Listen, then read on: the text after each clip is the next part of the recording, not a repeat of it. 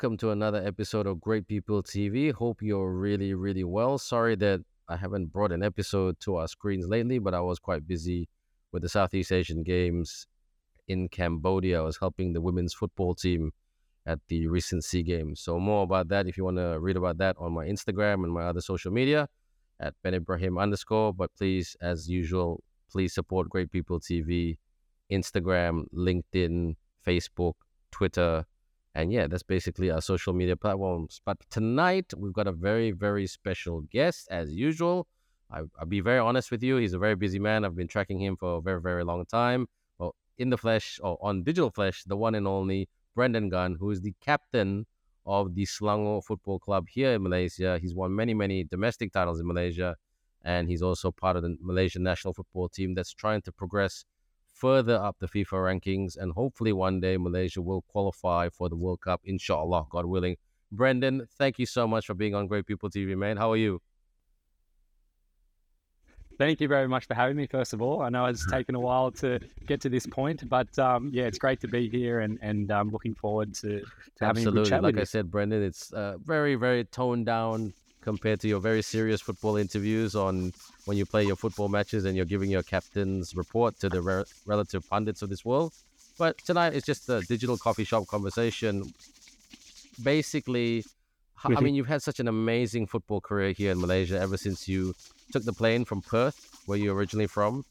You're from Sydney, sorry. From Sydney. You're with your Australian mother and your father from Seremban.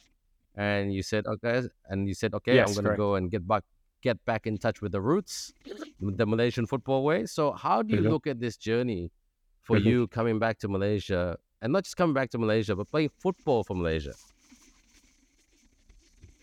Yeah, I guess looking back on it now, it's been a long time since I made that move, but looking back on it now, it was, for me, I guess, a risky move. I think a lot of young players do go through that sort of part of their career where they think, am I stagnating? Do I need a different avenue or different pathway for the career? Well, just a different adventure. And I know a lot of people, not a lot of players in Malaysia, they also go through that at a young age as well. And I thought that this was such a good opportunity to get back to my father's home country. And I've obviously been here on holidays a lot of times and got a lot of family still here in Seremban and in KL and really all over Malaysia. My father had quite a big family. So, yeah, they all kind of dispersed all across Malaysia and all across the world in different countries. So, yeah, to get back here was for my father, an amazing thing. He was so happy for me to get back here and really, test myself in uncharted waters, I'd probably say. And I didn't know what I was coming into. I came from Sydney FC, where we had just won titles. We won championships. And, we were part of like a really, quite a professional background in terms of facilities, in terms of how they manage the clubs and the A-League becoming more of a force within Asia. And for me to make that move was, I wouldn't say a culture shock, but a shock in terms of what I was expecting. A lot of people say they go across the world or go across to other countries and they don't have expectations. But really in the back of their mind, they do have some sort of expectations because of where they have come from, right? So for me, it was just about enjoying football again and doing what I love, which is competing and getting on the pitch and really testing myself to see what I can become and how I can really fulfill my potential. So it was a good decision for me to come back to Malaysia and really learn what my father went through when he was growing up as a kid. And, it was a great time for me coming back to Sabah first. And, then I moved to Kota Baru and then Perak and now Selangor. So I've kind of been all over the place in Malaysia. And, it's been, So I had a lot of experience within Malaysia and in different areas. And it's been amazing, to be honest with you. I've learned a lot about myself. I learned a lot about the culture. And, I've really, really enjoyed my time in Malaysia so far. Fantastic. So how old were you when you came to Malaysia from Sydney? So I was 24 when I first stepped into Malaysia, and I came actually as a foreign player to Right. Sabah, and we didn't have the best of years that year. It was the first year that Malaysia was allowed foreigners back into the league. Yeah. Yeah. There was 2 foreigners only allowed, and yeah, we didn't do amazing that year. It was kind of a year for me to step outside of my comfort zone and not have that silver platter of a professional club in terms of, again, the facilities. Everything is done for you before you even turn up to the ground, and the training session. All you really have to do is focus on football, right? But as a foreigner coming to Sabah, beautiful, beautiful place in Kota Kinabalu, one of the most amazing places that I've ever lived, and still have a lot of friends within that team and over in KK as well. And my time there, I would never say was a disappointment. Obviously, it was a disappointment in terms of how the results were at the end of the season. But at the end of the day, I learned a lot about Malaysia, a lot about myself. I had a lot of growth within that year, and it was just an amazing time for me to be able to progress my career. Nice. Thanks for sharing that with us. And I know I didn't send you this question in the email or the WhatsApps that I sent you, but I have to ask you this question because, like you said, I don't like the word foreigner. I like to use the word international talent. You came to Malaysia two words really. You came to Malaysia as an international talent, but then you became Malaysian. And Malaysia is not an easy country for an international talent because Malaysia, unlike most countries, you're only allowed one passport. So tell us about that sacrifice, because you come from the mad sporting country of Australia. And I studied in Australia, as you can tell, Yep. and for a long time. And I know every kid there dreams about wearing the green and gold. So tell us about that dream of not had to sacrifice that dream of the green and gold, but wearing the yellow Harimau Malaysia. I mean, it's two different things, but you had to make a choice. So tell us about that choice. Yeah, it's funny when you use the word not necessarily international, but talent. Yep. I guess like when I was growing up, I've never been that talented player in terms of, I'm not going to step on the field and do 10 step overs, beat a player, beat another player and put a top corner, right? So I never saw myself as that player, and I saw myself as the motivator, the hard worker, the person to lead the pack when things aren't going well, when things become tough. I was always that one that would go beyond anyone, or I'll try to outwork anyone on the field. I think that was the way that I was able to find my path within football. And as you say, Australia is you could play every single sport growing up as a child, right? And you still wouldn't know which one you would prefer. So I was that type of person. I grew up playing every type of sport, whether it was individual or team related. My parents really liked me to just be involved in everything and anything that I could be involved in. They could see that it was probably just to get rid of me, because I was probably a bit of a handful as a kid. I probably had too much energy. I was running around and so they probably put me into every sport just so I could come home and sleep well at night. So I played a lot of sports back in Australia, and I'm grateful for that, because I have that background of being able to pick up really anything and run with it and have fun doing it as well. So I'm grateful for that from my parents. But my father has a background in football. He played in Malaysia and not at a high level, but then he went to Australia and played at a semi-high level. And he was the one that's always loved football from a young age. He got me into loving West Ham as a team. And, maybe that's not the greatest thing that I should be sharing with everyone, because it's not a top four, but, they've always been my team that I support. And so I do have that background of football with my father. And it came down to really, which not many people know about, I had to kind of choose between badminton and football. In terms of badminton, obviously Australia aren't the greatest in the No, world, no. right? There, I just did it because I enjoyed it, and my father loved it. And obviously, with the Malaysian background, he got us into a badminton club in Australia, and yeah, I just ran with it because it was something that I enjoyed and was okay at as well. So yeah, got to a state to national level, and yeah, I had to choose between them. And my father said, whatever you love more, go with what your heart feels. So yeah, football was the one because I think it's I'm a very team orientated person. Yep. I feed off energy of players around me, and I also, as I said, love to motivate and hopefully that will turn into results at the end of the day. So I was always moved towards football a little bit more and drawn to it.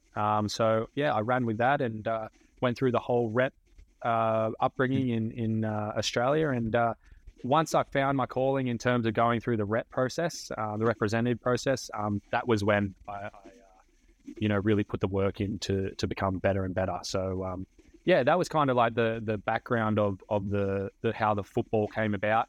And my father was a big influence in that, and grateful that he was able to push me towards something that now I really, really love. So yeah, that was kind of a bit of a background into how I got into the football scene within Australia.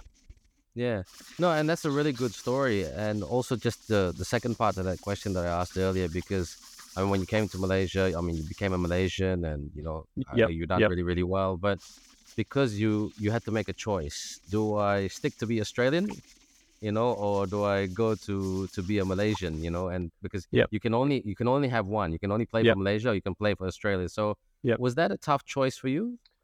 For me, realistically, I don't think I was good enough to play for Australia.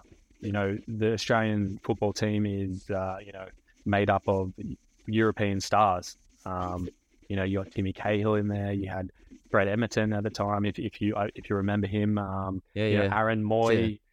Trent Sainsbury. Stan These guys are, Lazaridis, John Aloisi. yeah, these guys. I played with John Aloisi in my team in Sydney, and playing with these players, you kind of get a feeling of where you sit in the football Yes. world, right? Yes, Not saying- these are world class players.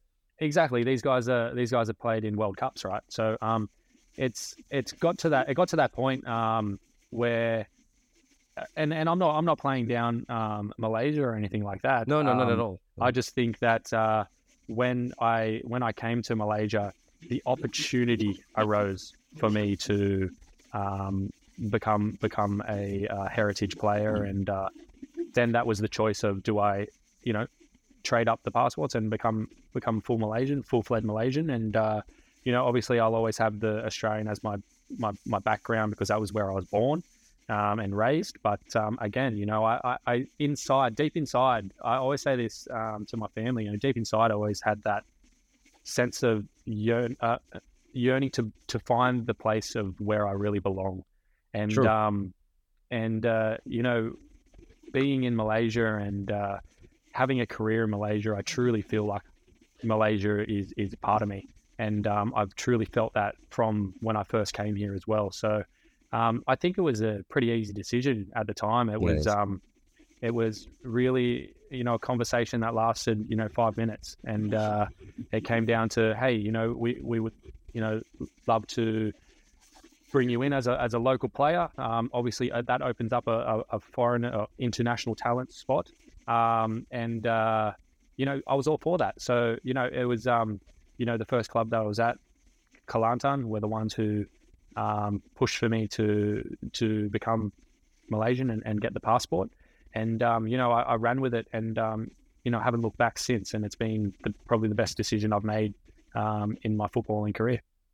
You've had a stellar career with Malaysia. You won Malaysia Cups. You won many, many medals, trophies. I remember you're captain of Selangor, which is basically the Liverpool or Man United of Malaysia. I mean, big fan base. You guys are doing very well at the moment, second on the table, if I'm not mistaken, and very competitive, challenging for honors. But you had a bit of a challenge last year in terms of that you had cancer, and I mean, I know certain family members of mine have gone through that experience, but Can you just tell our audience what was that experience like from receiving the news to what was going through your head? Can I play football again? Can I live again?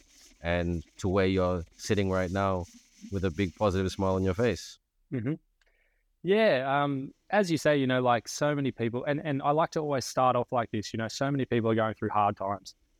It's not just people going through cancer. It can be anything. It can be just a mental illness, or it can be someone just having a bad day.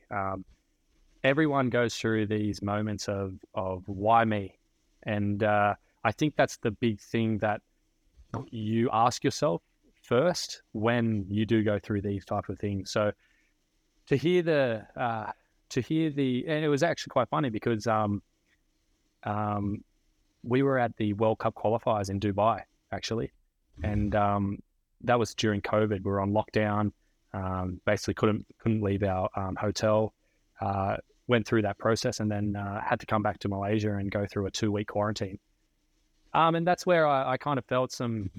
Obviously, I don't want to go too deep into it, but I felt some things before and been through doctors and whatnot, and nothing had come back. And felt some things throughout that quarantine, and thought I needed to investigate it because, I'm that type of person that gets general checkups anyway, and tries to look after myself. I eat healthy, obviously work out all the time and take care of myself. So for me to think to myself, okay, I really need to get this checked out.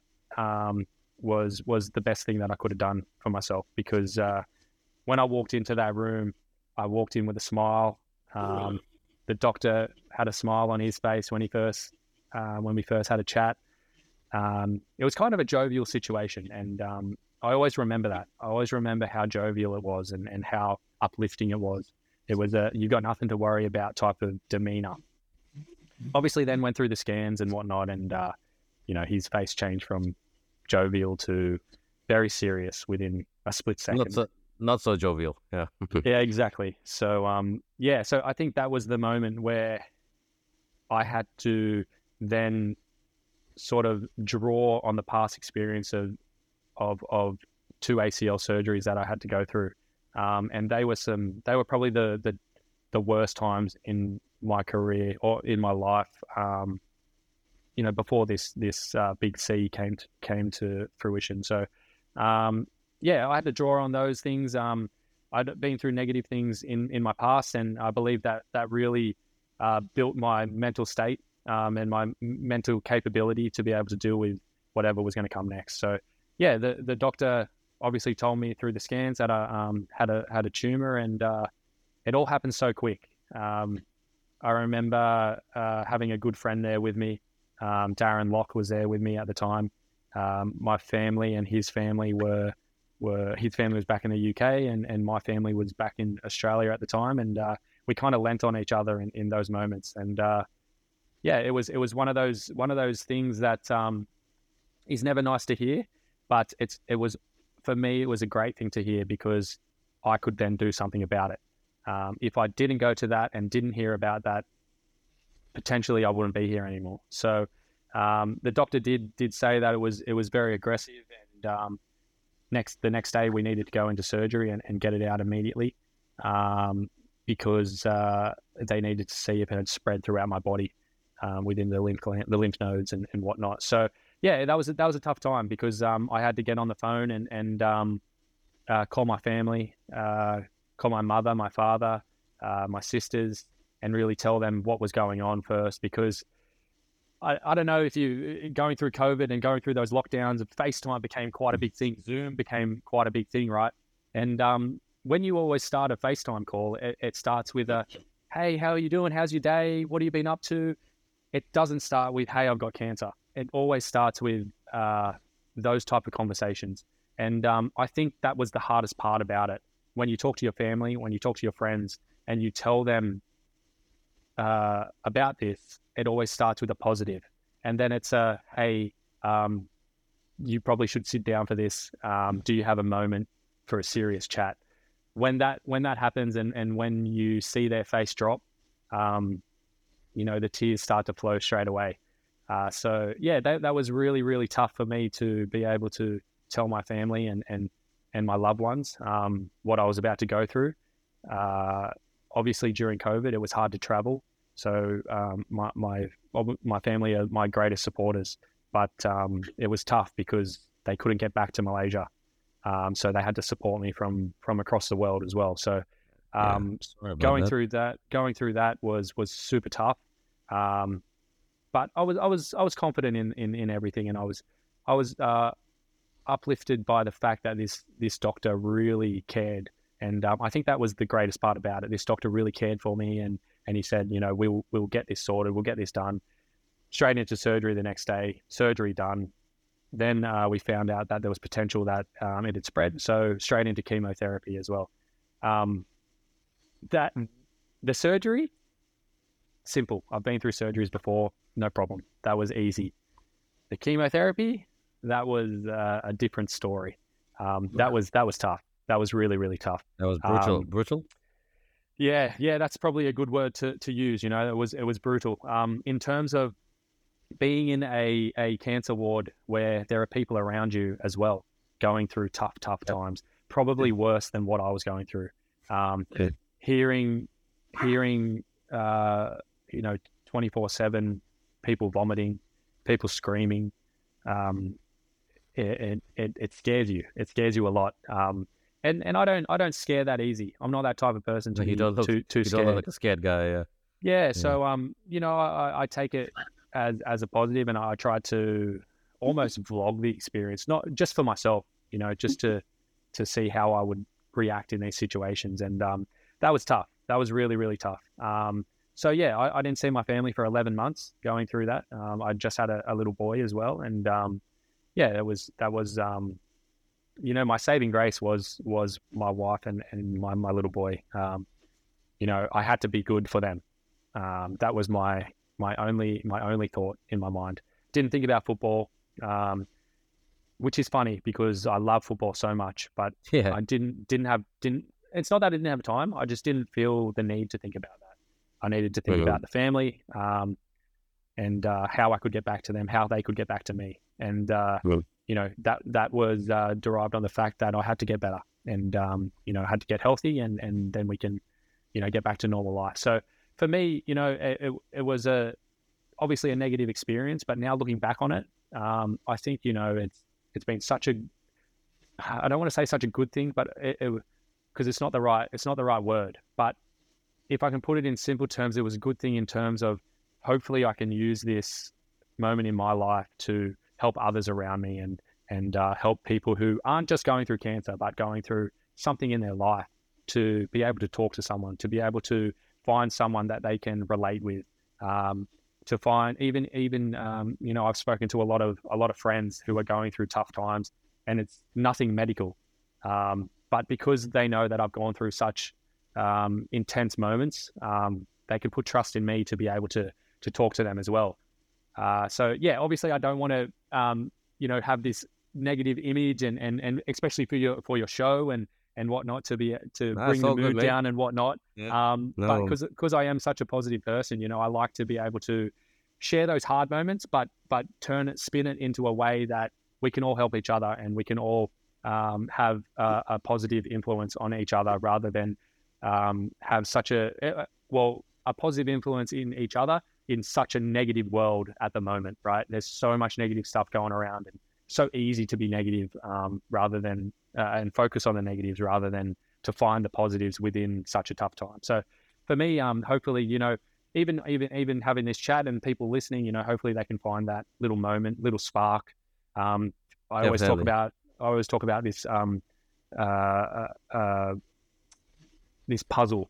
My wife bought me a puzzle when I was going through cancer, and it was delivered to my door. And it was a really tough puzzle. I'm telling you, this was like a 10,000 piece puzzle. So I'm not talking just like a little baby one, but 10,000 piece puzzle, and it took me weeks to do. And I'd find one piece every now and then. I'd come back and I'd find one piece, but that one piece would allow me to find 3, 4, 5 other pieces. And I always think back to that, and I love that. I love that analogy in terms of, maybe you can be that one piece for someone to be able to find 5 other positive things, within that situation. So hopefully there's a message out there that you can help someone around you, be that one puzzle piece to allow them to find the final image, and bring everything together. So hopefully that can help people out there that are going through tough times. Nice. And just one last question on that. Now, I've spoken to a lot of your colleagues and mutual friends, and you are a positive guy. It's just amazing. And I'll be very honest, no offense to us Malaysians, but us Malaysians can sometimes be quite a negative lot. So if and it's really counterproductive, but it's hard when you got cancer. How would you encourage someone who is extremely negative, very cynical, to try to find that one positive piece of the jigsaw puzzle that you just told about, to try to transform themselves to become positive? Because staying positive is hard. I mean, the medicine is easy. You take the medicine, right? Sure. But Yep. but this part is here, which is the toughest thing in the world to change. So what's your views on that? For me, to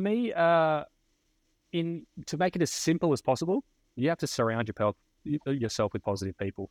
And I'm not talking about positive in terms of they're always just smiling, happy, this and that. No, I'm not talking about that. I'm talking about people that still have the down moments, still have the tough times, but they're able to find that little bit of silver lining within that moment. Because everyone does go through those bad moments. There's no one that goes through life free, happy, positive, and nothing of that bad happens, right? So I think, as I said before, it's so easy, especially within our society right now, to focus on negatives. To put it in another term is, if you have social media and you have 10,000 comments and 9,999 are positive and that one is negative, you'll always remember that one. You will always remember that one. So it's so easy these days to be able to focus on those negatives. Surround yourself with positive people, people that will uplift you, people that will tell you the truth when you're being, narcissistic or sadistic or whatever it is, pessimistic. When you're not having a good time, get those people to be honest with you and say, let's do something about that. There's many channels, there's many avenues to be able to talk to people, to be able to find something that you are happy with. Because most of the time, those negative people aren't happy with themselves personally. So it's all about self-building. I love to listen to podcasts. You do such a great podcast as well, and Thanks, video interviews, and those type of things, like we're talking right now. We can spread messages. We can help people. We can, and that's exactly what your program is great for. Giving knowledge about people, but helping people that are listening in as well. So I think that, to answer your question, it is simply surround yourself with people that will be honest with you. Will try to find the silver linings, and really try to work on yourself as well every day, because none of us are perfect. We all have flaws, and we have to all continue to work on ourselves to become a better person, and also better people around you. Right. And the final question, mate, it's been a great conversation. Like, we could continue this for hours, but what next for Brendan Gunn? Like the good old Aussie saying, he's a gun, which means he's good at what he does, and you're very good at what you do. But what's next for Brendan Gunn? Not just on the football pitch, because this is how I see you. I see you doing other good things off the field as well, and not just in football. Yeah. So what does the future look like?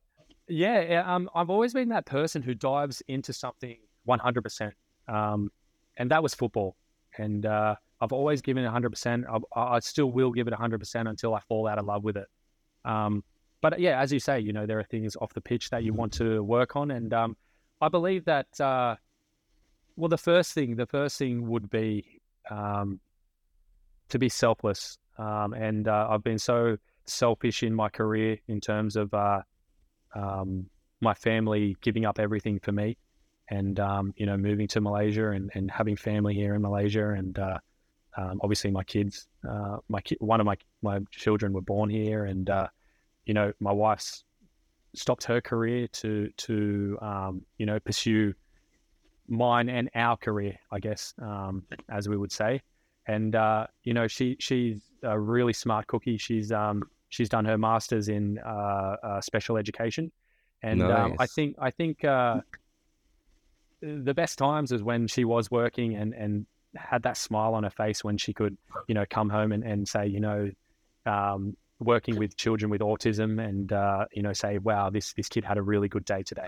He was able to verbally communicate.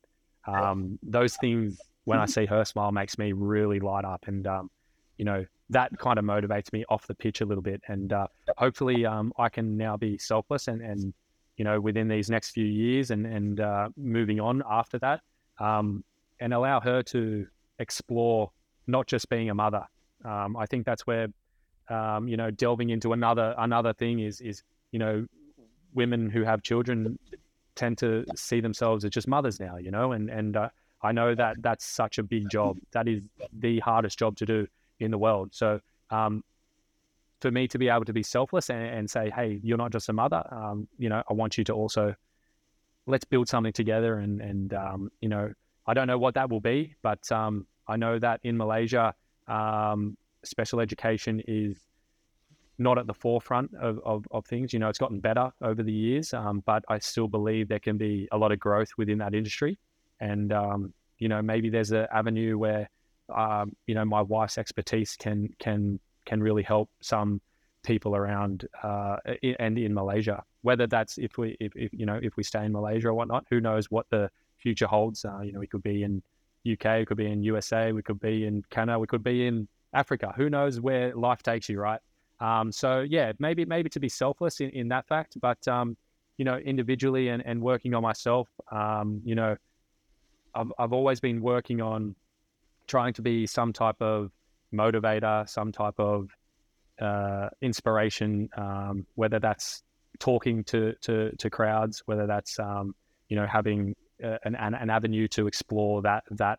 I would love to also be able to do that as well, whether that's for companies, for just local football teams or whatever it may be, right? I've always had that feeling where I could tell my story and also be able to inspire others and inspire companies to push themselves to their full potential. So I'm looking towards that type of thing. I don't know whether I want to be in football after football, but at the moment I'm really enjoying my time on the field. We're at a stage where we can really push this Selangor team, and we haven't reached our potential. We're nowhere near it. Not even close to where we want to be at the moment. So we're continuing to work, and I'm really enjoying being that leader and motivator for the team at the moment. And hopefully I can continue to be that, and that hopefully will turn into success and results come the end of the season as well. Oh, good on you, mate. I'm very confident that you and the Selangor boys will do well. I mean, I don't know Coach Tang Cheng Ho very well, but he seems like a very good guy. I've heard a lot of positive things about him. Samba, the fitness trainer, I used to work with him in basketball. He's a great guy as well. Very positive fella and very funny guy. So, so you mean you're in a good space. You're with good people. Exactly. The Selangor tradition, I think sometimes it's bigger than that Liverpool tradition. Country to country capital. It's massive. So I'm very confident that you'll do very well on the pitch and off the pitch. So Brendan Gunn, thank you so much for being with us. And it's been a great conversation. If you ever do need to come back and want to give some people that inspiration that you talk about, just hit me up with a WhatsApp, mate. I'll happily have 100%. You back on Great People TV to tell your chat. So thank you, everyone, for 100%. Joining us tonight. Have a great week and stay safe wherever you are around the world. And don't forget to follow all our social media platforms on Great People TV. My name is Ben Ibrahim, and on behalf of my guest, Brendan Gunn, be a gun like Brendan Gunn and reach for the stars and make sure that your dreams do come true, because it's all about hard work. And there'll be some bumpy rides in between as well. But that's what life is all about. Take care, everybody. And thanks for watching Great People TV. See you next week.